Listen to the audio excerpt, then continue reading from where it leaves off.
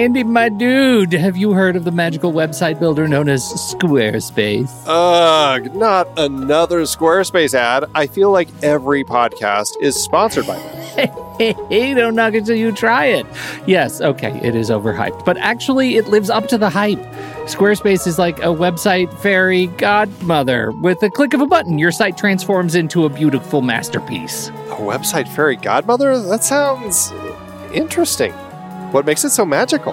Well, for starters, those slick templates make anyone look like a professional web designer. Pick one, customize the colors and fonts to match your brand, and voila.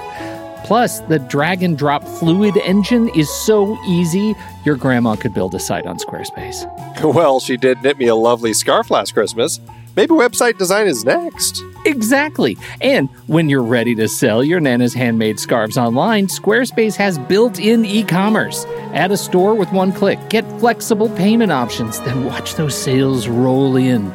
And when she wants to teach others her steezy scarf skills, Squarespace's new courses feature is just the ticket. Nana can set up her curriculum and enrollments and payments in a snap and become the next e-knitting influencer. Oh, wow, you really sold me with the grandma angle. Sign me up for that free trial. Just go to thenextreel.com/Squarespace and transform your site into a beautiful Squarespace masterpiece. Well, thanks, Pete. Even though it's overhyped, Squarespace actually sounds perfect for Nana's site's needs. Appreciate the warning on the ads, though. I'll brace myself next time I listen to a podcast. Anytime. Let me know if you need any help getting that site up and running.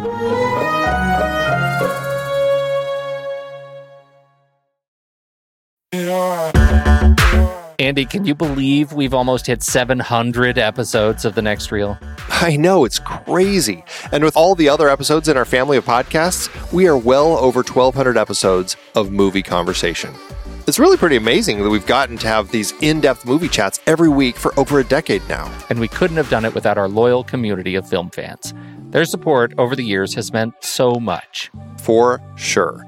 That reminds me, we should give the merch store a shout out. Buying shirts from thenextreel.com/merch is a great way listeners can continue to support the show. Plus, they get to sport our great designs.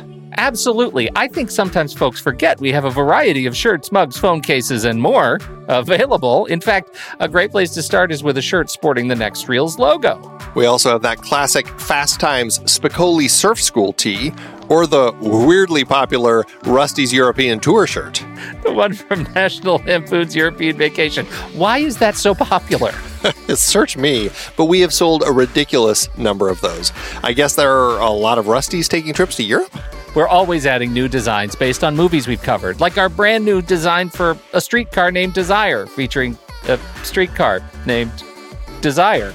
So if you want to rep your love of TNR and films, head to thenextreel.com/merch. Every purchase helps us continue to have these weekly in-depth conversations. So visit thenextreel.com/merch today. And as always, thanks for listening and being a part of the Next Reel community. We've got lots more great movie chats coming your way. This is about your marriage. You two will have sex together every night for the next 30 nights straight. If I choose you, yeah. No exceptions! This is the Film Board, everybody, over here at the Next Reel, and I'm Pete Wright, and I am joined by the lovely and talented Steve Sarmento. Good evening. Once a future king. Hi, Steve. Hello. And Andy Nelson. He's right over there. Hey. Hi, Andy. And our principal performer tonight is Tom Metz, Tommy Handsome. Hello, Tommy. I'm here too. You're here too. Hi, guys. We're very Hooray. We're very excited to be sitting here talking about it. We've been talking about this for a long time, and then there was a period where we couldn't talk about it that was very much a secret, and now we can talk about it again. It's finally here. Your feature film, Tom. 30. My feature film debut. Yes, it is 30 Nights of Sex to Save Your Marriage. We have to use the whole thing? We do. Well, no, from now on, we can call it 30 Nights. The original title was 30 Nights. And then our sales agents, Shoreline Entertainment, who we got picked up from, said, hey, do you want like a shot? put the word sex in it, especially apparently for international audiences. They're like, put the word sex in it and it'll change your life. Their idea was just 30 Nights of Sex. And I was like, well, I do have a family. So we bargained with them and we all decided on 30 Nights of Sex to Save Your Marriage, which is a little long, but It works, but we can happily call it 30 Nights. That's its native name. Well, it's like its nickname. It's his Nickname, that's better. Now that we've said it, it's Ibid. 30 Nights Ibid. We can refer to it for the rest of the night. The film, I want to give you a chance to tell us a little bit about what the film is about. We are talking about this on presumably the eve, hopefully, that it actually drops in Amazon, on Amazon Prime, and in Amazon itself. And so let's talk a little bit about what the film is about, and then we'll get into some Q&A for you. Sure. 30 Nights of Sex to Save Your Marriage follows a married couple, Nick and Willa.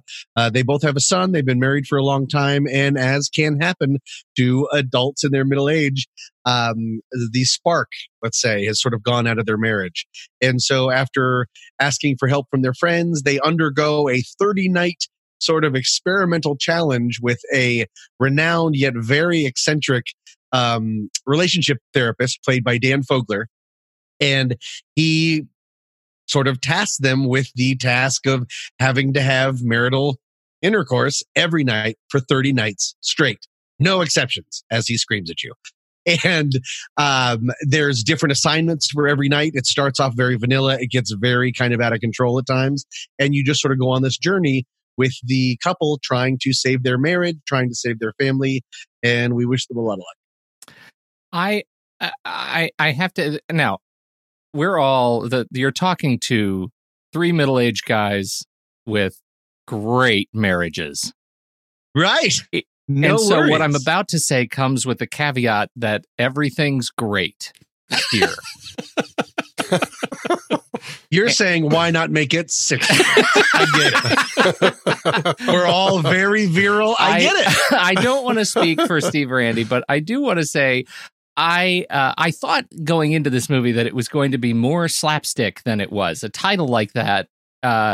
It's not as slapstick. It's not as like just joke after joke after joke as I expected it to be.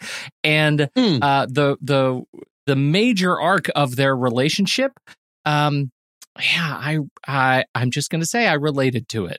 We've been married a long time. Great. And so I found it. Sure. I did not expect. Okay, so two questions. I'm not sure, because I know how funny you are as a funny guy, but I also know the kind of movies that you're principally into. And it surprises me that that this is your debut feature film. Can you talk a little bit about your experience going in there? Why isn't there more murder in this? And there's not a single Jacob's Ladder. No, in the entire thing. We're never in Brazil. It actually comes from, this started as a short film. Both the co-leads, the amazing Mandy Kaplan and Johnny Giacalone, both were filming an independent feature, kind of like ours. That one never actually ended up coming out. So kismet for us. Mm-hmm. But Mandy, during that, pitched an idea for a short for him, it was actually based on something that one of her friends had gone through, that the spark had gone out of their marriage, and they did a very different than ours, but a 30-night sex program. They're now divorced. But she's very happily new married. But Mandy was like, this seems fertile. And they pitched me. They were like, we want to write this as a short. And they pitched it to me so I could be the director. We made that years ago, and it ended up having a very good festival run. Mandy won Best Actress. We won 2 different Audience Favorites Awards. But one of the things that I remember saying when they first pitched it to me, it was called... was it a deli? Doesn't matter what it's called. But I said, this is a feature. There's room to spread in this for a feature just to keep in our mind. Now we all went, ha ha ha, because we weren't anywhere close to making a feature back then. But what I realized that I needed to do in order to give myself, if I can be completely honest, the courage for my first directorial feature is I needed a team that I really cared about and I really trusted it. And the fact that we all wrote the feature together, that Johnny and Mandy and I are so different in so many different ways, but really complement each other in a way that I think is amazing. And then when we brought on our line producer, who was so incredible, she was immediately promoted to producer. That's Liz Vukovic. She's the reason that it doesn't look like I made the entire film in my apartment. Like she's like a grown-up movie person. We were like, how do you do this? And she sort of made the world come alive. She's amazing. So it wouldn't have been, you're not the first person to ask that question, Pete, of like, oh, like a romantic comedy, if you want to call this a romantic comedy, it's my least favorite genre. Yeah. But I loved the challenge of it. I loved the idea of the short was really just 30 little skits. This, the idea of having to have this arc with both the look of it, the coloring, the lighting, and then also, of course, the story elements and the character arcs. I felt like it was doable. And a lot of it would take place sort of in one house. So that helps with a lot of the budget concerns. And really, it was sort of, we knew it was almost like cheating because we'd made part of it before. We knew some things that really worked. And so that gave me the confidence to then know if we're all in this together, I think I can maybe do it. As a follow-up question to that, a lot of, I went to film school, and one of the things that your professors will teach you, and a lot of people say is write what you know. And so I think, I don't know, I'm just weird, right? Very curious. Like this was the one that... I know, because I'm not married. I have a dog. That's it. I have a dog. I always say that as if that's a explanation for why I'm not married. It explains a lot, but it might not explain that. Right. The basic idea is that I am very invested in all of my friends' marriages and with their kids. And so I have a ton of input from them. And then Johnny, who was married previously, Mandy, who is still married, they had very different outlooks onto things.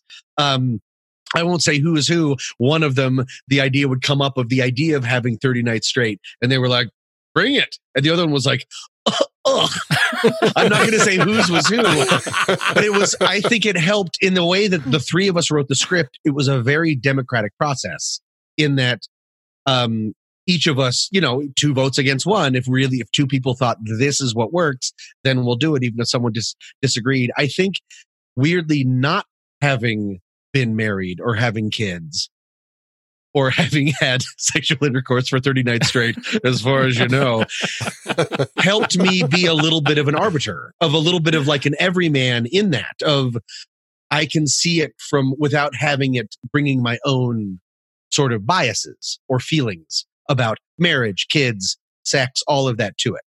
It's weird. It's the opposite of write what you know, but I think I was able to help sort of mitigate a lot of those experiences because of that. Just shifting gears a little bit, what was the production process like for this? You co-wrote it with 2 other people.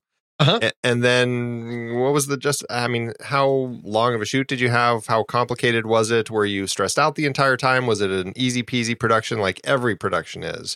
Sure. Right. It was, I remember napping through most of it. I woke up and I was like, we're almost done.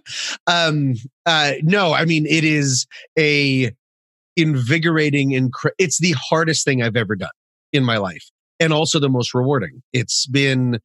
It was so much in the beginning, like during pre-production, all I was doing was kind of hiding panic that I was feeling of like, I'm kind of in charge of this. Like at the end of the day, everyone's going to be looking at me. And I felt like such imposter syndrome. I felt like I was just faking it and they're all going to know. And I kept having versions of like dreams at night in the pre-production of just being in this like boardroom. And everyone that I knew all being like, well, we're ready for the next shot, but we have no information. What are we going to do? And staring at me. None of that is exactly real. What I was able to do, to answer clinically your question is, we had about a month and a half of pre-production, which was great. Liz Vukovic, again, really, she had worked with our DP on a different project. She'd worked with the first AD. And she brought a lot of the team together for us, giving us options. Of course, we would meet with 3 or 4 different people for every position, but she really helped create the world for us. Then we bought her an office or rented her an office in a garage somewhere. That's where Foster lived for a while, while I was out doing location scouts and all of that. The production itself, we shot for only 14 days out of 16 days. So it's a 14-day shoot over 16 days. We did have 2 days off or 1 day off and 1 day off kind of a thing. Mhm. And then it was just general, Hollywood stuff. I mean, we were really taking it seriously. Everyone was working. We were SAG ultra low budget. So we're very, very low, and SAG and after is giving us sort of some okays for that. But I mean, 12 hours, we were out. 100%. So there were times at some days where I was just yelling at actors, making it hopefully fun, but like, we're not walking back to one. Like, go. I'm looking because I really wanted to take it seriously because I knew that the crew was so amazing that they would be okay with it. But like, I don't want to ever take advantage of them. Everyone was working for less than they were worth. Everyone was so phenomenal. And it was a rough schedule. I mean, the biggest problem is time. It's always time. Yeah, you don't want to have that conversation where the crew picks their kind of point person and they have the little sit down chat with you about how things are going to go now.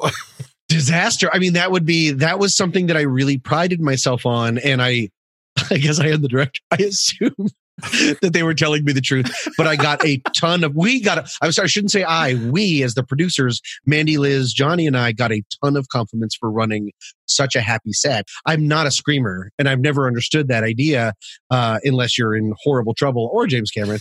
And we got such great feedback from such legendary actors like Jenny O'Hara, Alan, Katie Wilder. I mean, there's so many people that have been acting for so long. Dan Fogler, of course, that one of the biggest compliments we got as a whole, Johnny, Mandy, Liz, and I as producers and me as director was, it was such a professional set and such a happy set. And they said that the two things that a lot of the crew came up to me at different points and said that the two things that they were worried about because they'd worked with first time directors before and that I didn't show was panic or ego.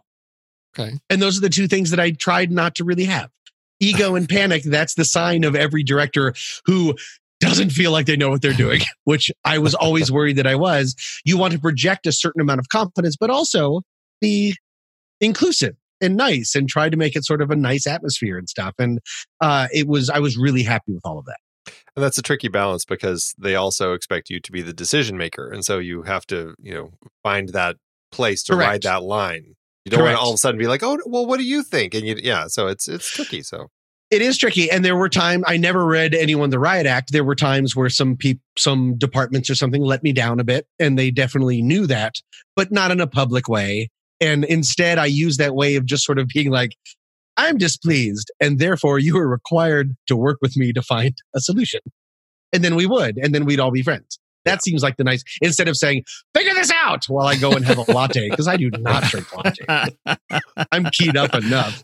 So Tommy, if you could go back to your pre-production self and give yourself two pieces of advice, like one thing to not worry about and one thing to make sure you focus on, what would those two things be? It's sort of like, what did you learn that you would take with yourself? Man, great question. The advice I would give myself is, always remember that you have this amazing team around you and you're not just alone. No one is staring at you, waiting for you to come up with everything. It's such a collaborative. As a director, I'm a very collaborative director as far as like in the short films I've made and stuff, while also still being the final decision maker. But I like that. I like being in a situation where with actors, you can have them pitch some lines or something, we can change things around. Or with our amazing, Carol McClintock was our amazing director of photography. And she would not change, but she would suggest new camera things on the day once she was there in the moment. And just to be able to know, I guess the best thing I could say is to know that it's all going to work out, to just sort of believe that it's all going to work out and to use that sort of reserve of strength. I feel like I have that now that I went through my first film, and there were so many hurdles and so many roadblocks. We lost a location the day before we were supposed to, in the middle of the shoot, the day we were supposed to film this really big sequence. They were like, no, we couldn't get the clearances. What was, just now that we've seen it, what was the sequence? What'd you lose? The sequence where it was Alan and their son, played by the amazing Duncan Joyner, are playing with Nick. It's Nick's father and Alan's grandson playing. They end up playing in like skee ball or Playing something. foosball. In the front, not foosball. Foosball, wiffle ball in the front What did yard. I say? Wiffle ball. You said Yes, foosball. because Tommy's next film is going to be a sports biopic. Look. We know that. Yeah. If there's one thing I don't know about, it's clearly sport. So I thought they were playing cribbage. I apparently don't know anything is. So they end up, but what the we get in entire- the film, they're in the front yard of the parents' house. The entire scene was written. They're both fake fishing in a pool Oh, with their legs Okay. in the water, and they have this. We ended up cutting the song out of the movie, but there was a song that they were singing that becomes a body, and Nick's like, "Hey," and the father's like, "What? It's fine." And he's like, "What? But you used to be so strict with me." That kind of dynamic. But the night before, we were filming late at night at I don't think this is too much of a spoiler, but the sex dungeon. When Fantastic. they go to, when they go, and that is an actual, what would you call that? I shouldn't call it a dungeon, an S&M, a BDSM room. club, right? A BDSM culture room. Yeah, that we filmed was in. Kelly Hancock plays the dominatrix. Correct. She is an actor. She's an amazing actress, and she came in and blew it out of the park. And I still hope that she enjoyed the experience. She was amazing, but I could always sort of wonder of like, I don't know, like, this is cool, right? I don't know. 'Cause she was so great, and she has like just a couple lines, but she's so striking in it. I just always wanted her to really like me and really like the experience. I think she. But either way, we were there at like 10 p.m. Filming the next morning early because we had a tight turnaround, and that's when we learned that we lost the location. So then we moved it to a completely different location that we had actually scouted for the Hero House. And then Johnny and I, just because Mandy was busy getting in that outfit, I won't tell you what that outfit was, but she was having trouble breathing because that thing was skin tight. Johnny and I were writing the new version of the scene. Okay. Oh, wow. Of all of that had to change because the entire dynamic, it was all based around water and pool and stuff. That's just one of those things that happens. That scene, I want to talk about the BDSM club some more, like a lot more. It's going to get hot. Sure. No, it's one of those. Could we get the address? I can actually tell you that is just in, I'm not, of course, not going to tell you where it is, but that is just in a neighborhood. Someone that owns that has just created that atmosphere in her house and hasn't really told her neighbors. Wow. And it's just like this thing. And then she picks up clients from 2 blocks away, blindfolds them, brings them there. And when you walk into the house, it's just a house. And then when you go into the garage, it is not just a garage. Wow. He was great. We found her on, I think, like Craigslist or something. She was amazing. Of course, I'm not going to tell you any of her name or anything, but if she ever listens to this, she was incredible and just, Well, it's one of those sequences where we get a little bit of some comedy cutting, right? Because he's getting this tour, and then the dominatrix character says, "And this is that," and then we get that quick comedy whip cut to Willa. I'm like Capella. Right. Willa. Capella. Willa. So we get to Capella, Willa, and she's already dressed in the outfit. And comedically, too quick. It's not it's supposed way to be too quick, realistic. and it's not. It's not. Obviously, it's not meant to be realistic. It's meant to be that comic cut, and it's absolutely worth a chuckle. I want to talk a little bit about the balance, like maintaining the balance between like the sex and the comedy and the heart, because you've got all three going on in this thing, and it's. I found myself. I think I'm too close to you, and I know Johnny and Mandy. From afar, I'm way too close because I've seen the film twice now, and all I can think about is how did they like do that? Like, who's the like randiest one of the three of them? Who came up with the sexy jokes, and how did they keep a leash on that person? And I mean, maybe really a leash. I don't know. What do you do? Right. As soon as we got into the writer's room, we'd all put on leashes. We'd all establish safe words, and then we'd get Chipotle. It was a neat compliment of all. Mandy Kaplan is a joke machine. She wants everything to be a joke. with no discredit. Johnny also is incredibly funny, but Johnny Giacalone really injects a lot of the heart. He comes from a lot of like, whenever the movie kind of like slows down and we really have a moment, that comes from Johnny being like, guys, we can't remake the short. We can't just remake this sketch film. Like, we really have to keep checking it. Because Johnny actually did the hero work. He broke the back of the original screenplay, which changed immensely. But he kind of went off for like a couple weeks and just wrote out a really good version of what you would call a vomit draft of getting it all out there. And we were always using that as our shaping. And Mandy and I would just come in and sort of shape things and change. But I don't know, because I have a really absurdist sense of humor. Mandy is very body. Johnny is very body. We all kind of complemented each other in different good ways like that. And then one of the other big hurdles was, unlike the short, when we changed around nights, because it was all, there wasn't really a character arc. We could sort of do whatever we wanted. Changing things around for this, that was one of the challenges that I really liked about this movie. Why I was interested in directing it as my first one is this very intricate sort of Tetris game. We give you the promise of 30 nights. We have to give you 30 nights. And then we're trying to make this arc, but those nights changed direction. After we filmed them, once we found out how it worked and looking at it in post, getting some eventual feedback and stuff, like there's some ADR that we tried to hopefully isn't too obvious. Like we really moved some stuff around in order to really cement the arc of the characters. And that was really exciting and really hard. I would like to think that it's different in some movies, that it's even more of a puzzle. That in post-production, you've set up this whole line and this whole look. And I'm interested to see what people think if we actually achieve that or not. I understand what you're saying, because you've got, you know, when you're working with a sketch where you don't have to have that character development arc. Because for me, watching this for the first time, I think it was the night with the food and the like nacho chips, where there's to me, I just sensed a pivot in the relationship. I felt a pivot there and things, and it's where I realized, yeah, this is moving beyond gag on these nights.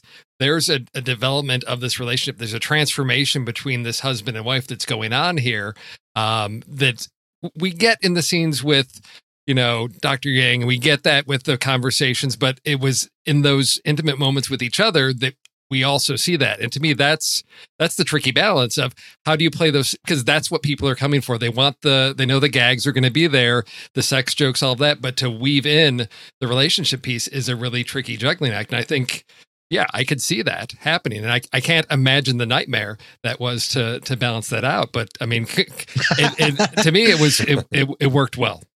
It really worked well. So if I was alone, it would have been a nightmare. Yeah. The fact that I had two collaborators, and the fact that there were three of us, eventually four of us. But then by the time that Liz became producer, I was director. So I got to make the final decisions. I got to break the fake democracy that we had. But that's a great that's a great night to bring up, because that's something that almost is completely unchanged. One of the few unchanged from the short. Interesting. And we got so much feedback from that in the short of like, this is when I really started to love the couple, or this is when I noticed that I was more invested than I thought I was. And then that's Johnny Giacalone's brilliance in having that post chip dump scene. I know, audience, you don't know what we're talking about. You haven't seen the movie, Amazon Prime. But then past that little silent moment of between the two of them, that was all him. We ended up writing it together, but he was like, we need a quiet check-in. Yeah. We need to settle down. And he had a great vision. He had a better vision for that, and one that I have much better on now than I did, because I'd only really directed just sort of straight comedy stuff.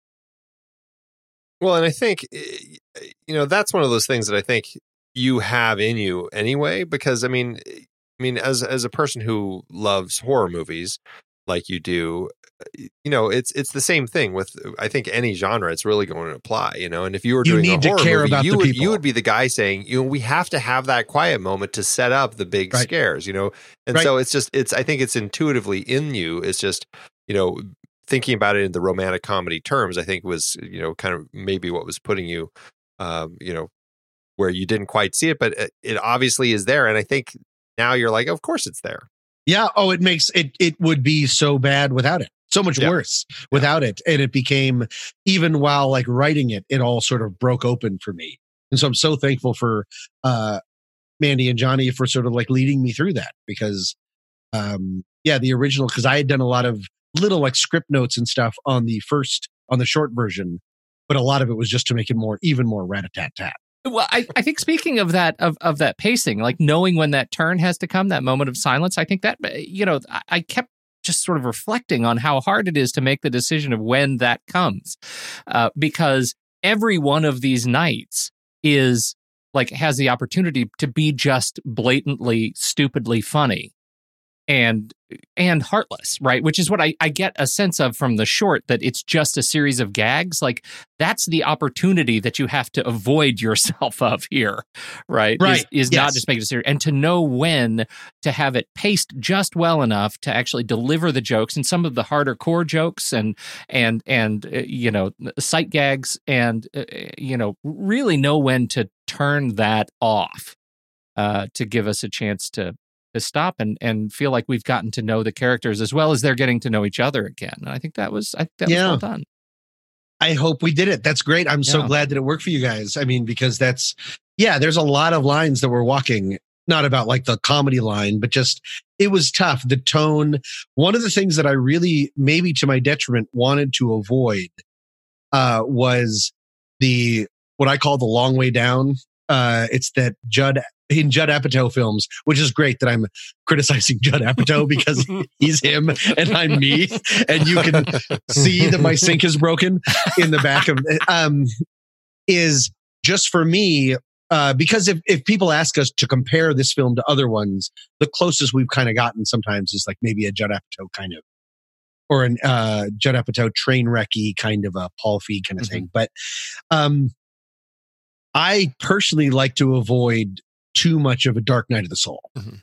That turn in Act 2 where it's just the bottom, where it's so important. But I feel like some films now more than ever, they don't just have one person to apologize to; they have 9 people to apologize to, and it just kind of takes over the film. And then there's a speech that they break into, and then this kind of stuff. I was hoping that we could avoid that. We do have a Dark Night of the Soul part. It involves therapy and a party that goes wrong, and then a very bad therapy, stuff like that, and then a mea culpa, or is there? I wanted to try to avoid that if we could, because just for me, when I get into those parts of movies, especially romantic comedies, that's my version of romantic comedies. Fake things jumping on fake things, jumping around on fake things. Like, I'm like, I get it.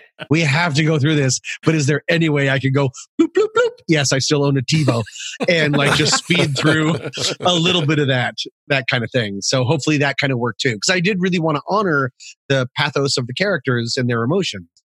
But that was also, I wanted to try to keep that moving. I'm actually glad you brought that up, because one of the things I wanted to ask you was which of the characters in here was CG, because it's flawless. There's a guy that plays a jogger. He jogs by at one point. The one thing you can't see is because the joke is that I was bullied into it, a cameo as a jogger who looks in on something pervy. But I'm dressed as the most stereotypical weird jogger. It was the headband. But it's also the shorts, I don't know if you can see, and the socks and the shoes. Our costume department was so amazing. I was like, you're going to see me from the, like the neck up. They're like, well, here's your backstory and here's a whole wardrobe that you wore for the week. And I was like, oh my God, they were all so amazing. Yeah. Because we were like, this was so different than anything I directed before. When we moved into Hero House, for instance, it was like an army invading a house. Yeah. The crew is 40 to 60 strong. And what I also learned is you can't just sort of like, everyone just can't hang out in the bathroom. Mm-hmm. Like, everyone needs to have spaces. You need to have a production office in your house, like scouting locations, which Liz Vukovic, again, I keep bringing up her name because she's such a champion, but she was just like, oh no, I know you like this room, but you have to think of the world. There's so many people. Where are you going to put makeup? Where are you going to put hair? Where are you going to put all of this? Where are you going to put all of the grip stuff? Where are you going to put, I mean, you have to, it's just, they're so different than working just guerrilla on a short. It's just fascinating. I loved it in a way that was also terrifying and really hard. But it gave me so much more respect, even more than I already had for filmmakers, especially indie filmmakers. I feel like I interrupted Steve a long time ago, but with a stupid joke, and No, so no, I no, it want to wasn't give a him a stupid chance. joke. Oh, no, I'm sorry, it Steve. wasn't a stupid joke. I was gonna, Pete, I was there. I was gonna ask about the CG and the DAG. No. Oh, so not only did I interrupt you, I stole your joke. No. There was that. I was gonna ask if there was digital de-aging going on, but no. The other piece, Only of the jogger. Weirdly just on me throughout the entire filming, and I'm in one scene. But I was like, look, this isn't working out. This whole face I've got going on. But because I haven't seen the short, because we start with, and we get it introduced, several times throughout, is the video footage from the wedding. So the flashbacks from the original So now, wedding. Is that part of the short, or was that an additional piece that was added for the character? Because that was actually something that I pitched, that I got very turned on by, the idea of wanting to have the past comment on the present. Yes. I don't know if we did the best job that we could have. And part of that is because so many of the nights changed around. Originally, there was a little bit more one-to-one on certain things, and we had to cut an entire backstory thing that we had filmed just because it no longer fit anymore. But yeah, I loved that. I love that idea because I'm fascinated by linearity. Sure, that's a word. Things that are non-linear in film. I'm fascinated. Everything that I've made pretty much up until now has been non-linear. Like, I'm always wanting to go back and forth and back and forth. And at some point, like, my writing partners, even before Mandy and Johnny, was like, well, at some point you have to grow up, like, tell a normal story and stop hiding clearly you're uncomfortable with your own writing ability. So you hide it behind so many tricks. Instead, tell a story from A to, I don't know, B. And I'm like, well, then I have to be like, what? Establishing shots? Oh boy. That's why the establishing shots are so terrible in the movie. I'm bad at the nuts and bolts. No, I think but did you like that stuff? Because I don't see it as a gimmick. It's, I think, a necessity in the story. If we're going to start with a couple whose marriage is on the rocks and they're going to commit to this challenge, we've got to be rooting for them, and we've got to get that early to see where they once were. That really set the stage for. I need to. In a typical rom-com, you've got the whole meet cute and that time to fall in love with the relationship. Here, we've got to sort of like cook that in really fast, and I think that was accomplished with that wedding footage. It revealed so much about the heart of that relationship, so that I had a reason to be cheering for this to be a success, because I'm in love with that couple that I see at the beginning and can, relate to and identify people I know that are in similar situations, later in life. And yeah, we've got to have a reason. Otherwise it's we've got other couples that will fall apart. So, you could have gone dark with that of 30 nights of sex and your marriage falls apart, or, again, go the traditional route of, how are we going to get them back together, and why, and who are they, and what do they need to get back in touch with, and why do we as an audience want to go on that journey with them? And I think I didn't think of it as a non-linearity, gimmick. It was, this is how we get to know our characters quickly and efficiently. That makes me feel, that insight and your thought makes me feel great, because that's exactly what it was supposed, because we were presenting you as it starts with a broken couple. Yes.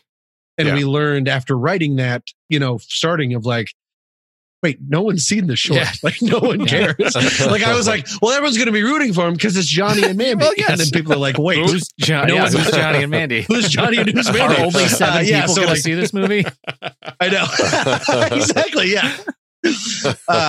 Oh yeah, you guys know it's not really being released on Amazon. This is just for you guys. Well, this is the next reel, just TNR production release, just premiere. This is a part of our Patreon. Give us money. We made you an entire film. Just say it's much more expensive than we expected. Yeah, weird, right? That was my first comment when the first time I saw the movie was, man, this is a downer early. Like, I already feel like my relationship is falling falling apart and it's only been 5 minutes. I need to go hug my wife. Like, and so I think that to Steve's point, I think that's really well architected to actually, and the tie back to the, we have a place for the stains and we have a place for it sets the stage for so much that happens later. The callbacks are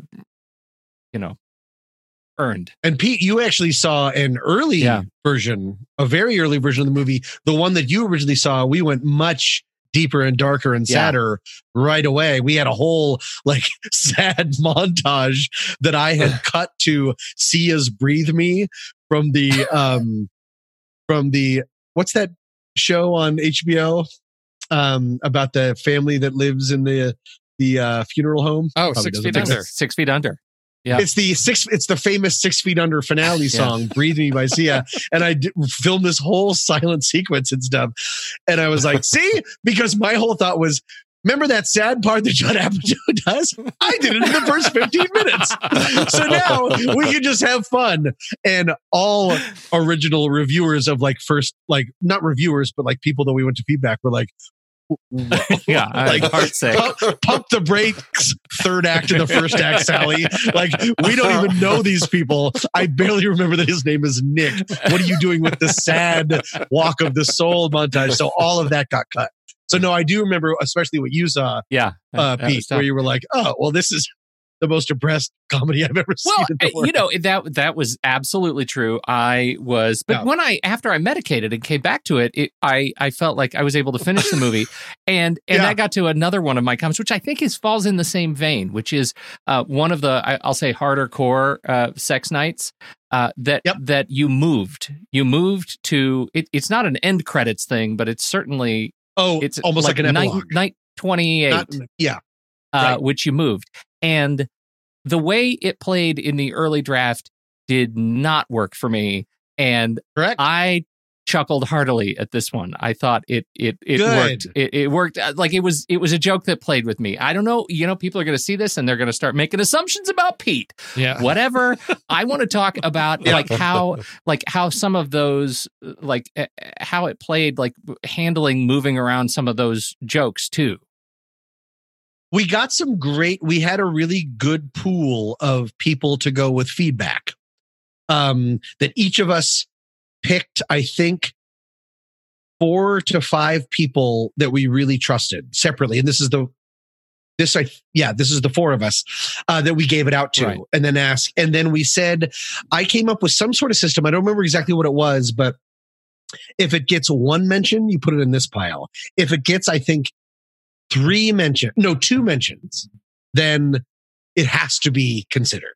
We really have to take it seriously because people, I've gone to living here in Los Angeles. I've gone to tons of screenings when I first moved here and I was like, I didn't like her necklace. Of course, what a dumb note. To give a filmmaker, of course, she or he should overlook that because I was 9. But, and so when there was a little bit of a consensus by enough of our things, then that's the other big hurdle, of course. And it's the forever hurdle for every filmmaker is the idea of killing your babies. Is you think that you have this perfect thing and your natural reaction is to go, well, you just didn't get it. Yeah. Because we set it up 3 scenes ago.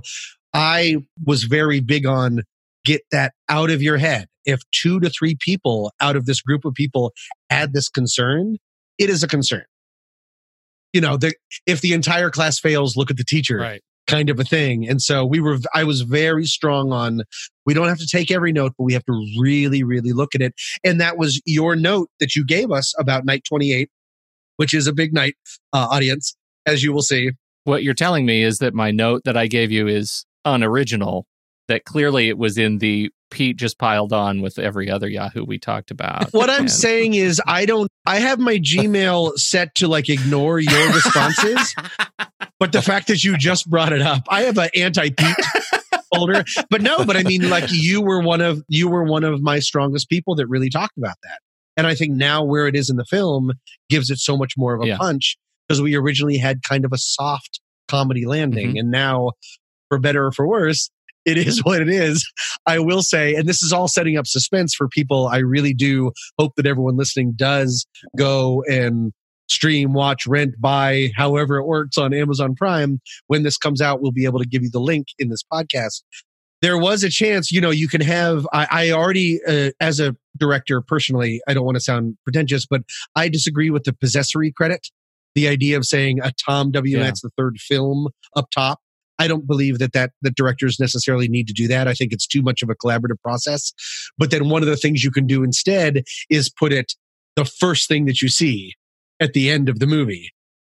And based on what night 28 happens, I didn't know if, just thinking again of my family, I didn't know if I wanted to go straight from what happens in night 28 to, it's me, everybody, the guy you grew up with and everything. So that's me being very proud of the film, but also a little gun shy about how hard it goes sometimes, if that makes any sense.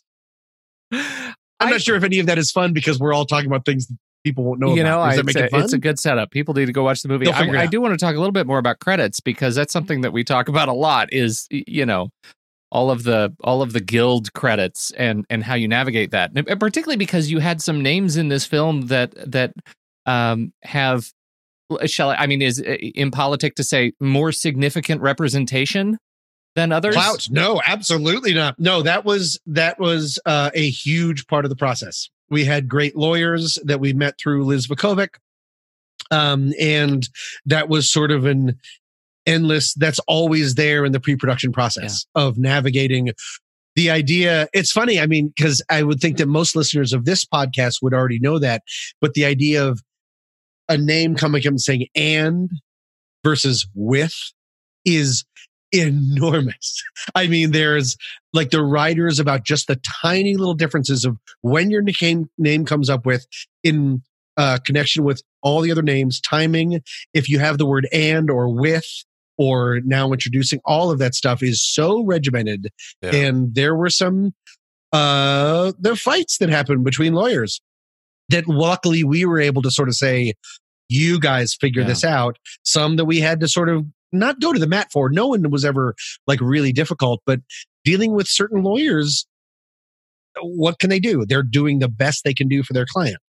And, there were certain lawyers that were real bulldogs about it. And we just spent a long time going over their contracts. And we're so lucky that everyone in the film was able to be in the film and we were able to come up with a good situation. Did you find that translated like in any way paralleled, like the lawyer fights? Like, did you have those sorts of interactions on set? Were they as haughty as their attorneys?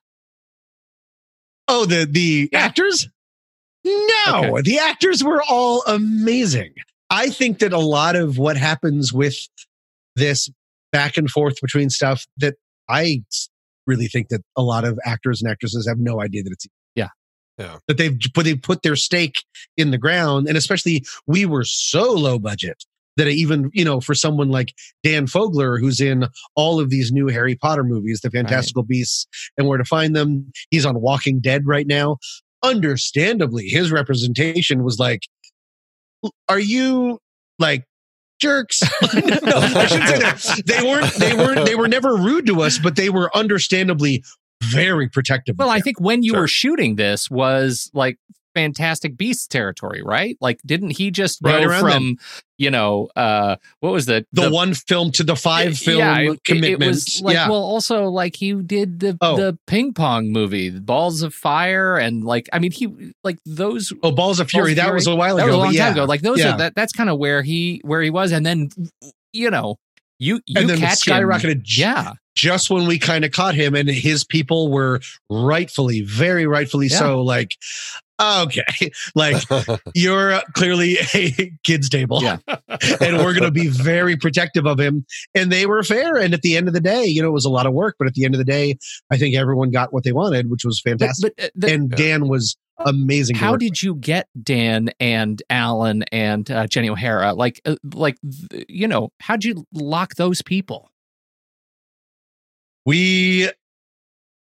I would like to say that they liked the script. We had a casting director. Her name was Miriam Hoffman. And between her and Mandy and Johnny, especially Johnny Giacalone, who have been actors for a long time in the business, they know different people and how to get to different people. And we were sometimes able to sort of circumvent past trying to just sort of throw a script on Dan Fogler's pile.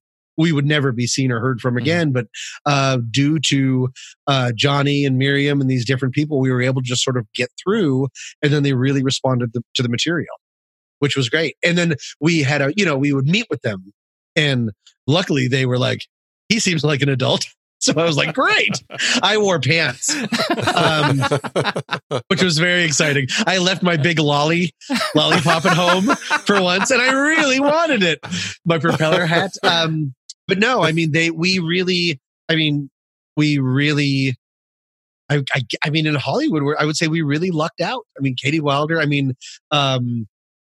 Lyric Lewis, who had just gotten off Mad TV and was about to be on AP Bio. I mean, all these people were blowing up or had been blowing up, and it seemed like they just found time for us. And it was like, they seemed to really respond to the Chris Butler, who's in The Good Wife. He actually had been an actor with Johnny Giacalone and something else. So he was so amazing to come and work with us. It was sort of, I had so little to do with, I take no credit for the casting except for not completely pooping my pants when I met them and convincing them, I have a vision for this. Here are my thoughts about your character. We can make this happen. You'll be in good hands. And then luckily we were also really able to do that. Did Chris Butler pick out his own underwear? No, that was spoiler. No, that was definitely given to him, but he was fine with it. He was super game. Speaking of being super game, there is a moment in the film when legendary actress Jenny O'Hara, in the script, smokes from a joint. She shares a joint with someone during a party. Yeah. And I went up to her when she was in hair and makeup on the first day, and was like, and just so you know, like, you don't really have permission to necessarily smoke in the house. And we're just going to have you sort of like hold it and stuff. You don't actually ever have to take a puff, just trying to be like really nice and stuff.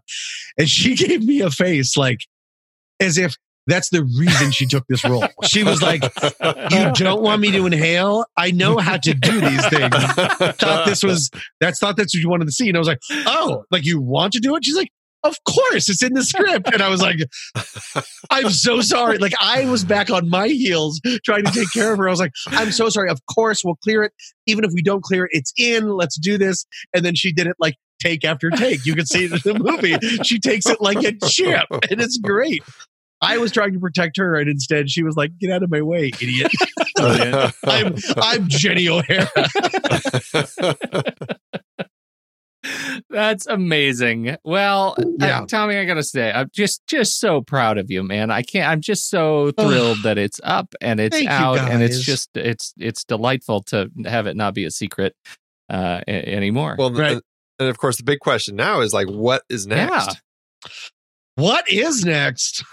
32 more nights. No, we don't have any. No. You got to do the Danny Boyle this thing. Isn't the 80s right, it's anymore. not 30 nights. It's 30 months of sex. 30 months. 30 months. Yeah. It's just one night. It's a 1 2-hour long night filmed in real time. It's not going to be Lars von Trier. But we do have a movie by minute podcast ready. Oh, that's a good point. Yeah. So we can dog mill it. Perfect. We have been starting to write more things. I mean, we've been pretty consumed with this for a while, being such a small, there's never been a team that we can just say, well, we did this, now give it over. Because we're so indie and so grassroots. We're the team. I was there for like about 7 months straight in post-production every day with them. I mean, so was Mandy, so was Johnny.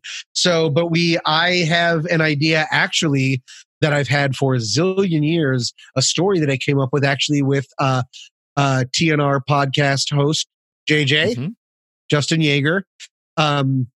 Something that we've been kicking around for a long time that I wrote as a short, never made, that I think would make an excellent feature. And it's actually kind of like a horror thriller kind of a thing. So much more maybe in my genre.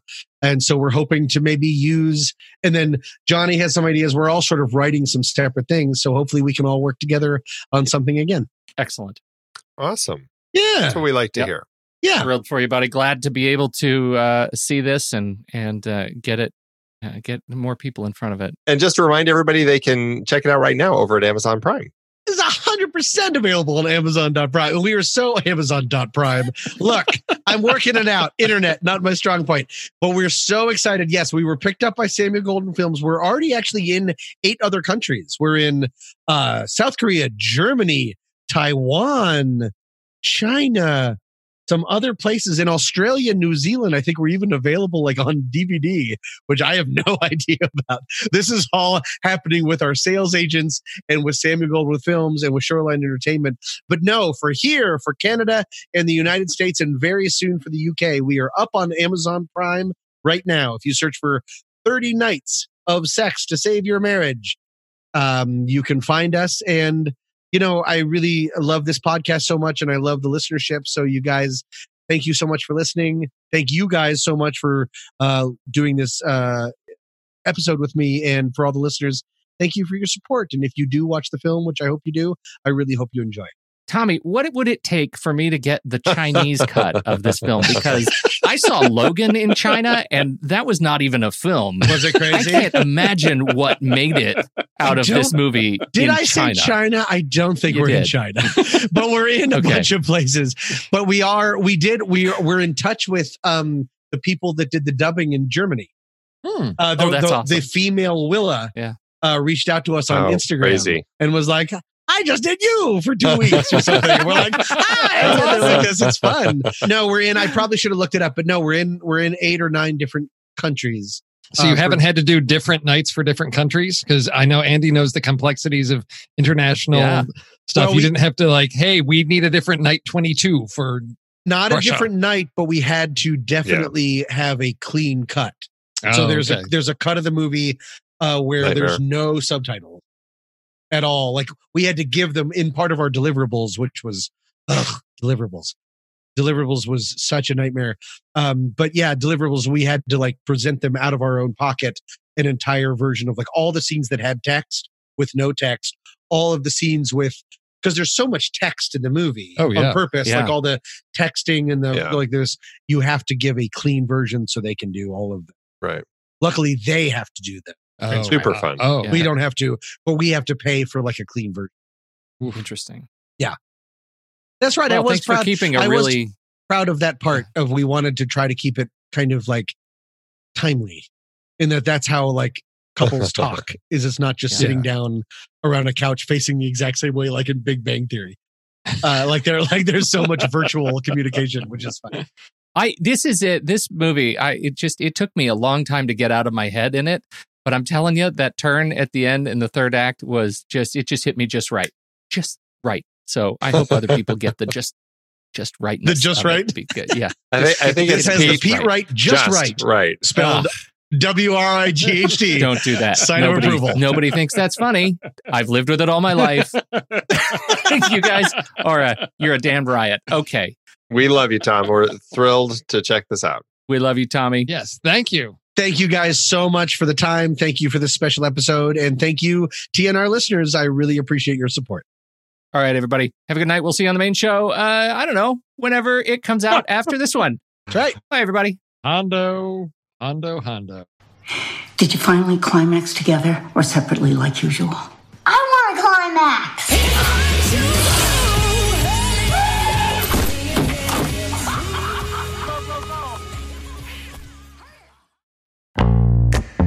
Here on the Film Board, we have covered quite a variety of great page-to-screen adaptations over the years, from superheroes like Christopher Nolan's The Dark Knight Rises, based on stories like Nightfall and The Dark Knight Returns, to horror and sci-fi like Max Brooks' World War Z and Hiroshi Sakazuraka's All You Need Is Kill, which became one of our favorites, Edge of Tomorrow, with Tom Cruise and Emily Blunt.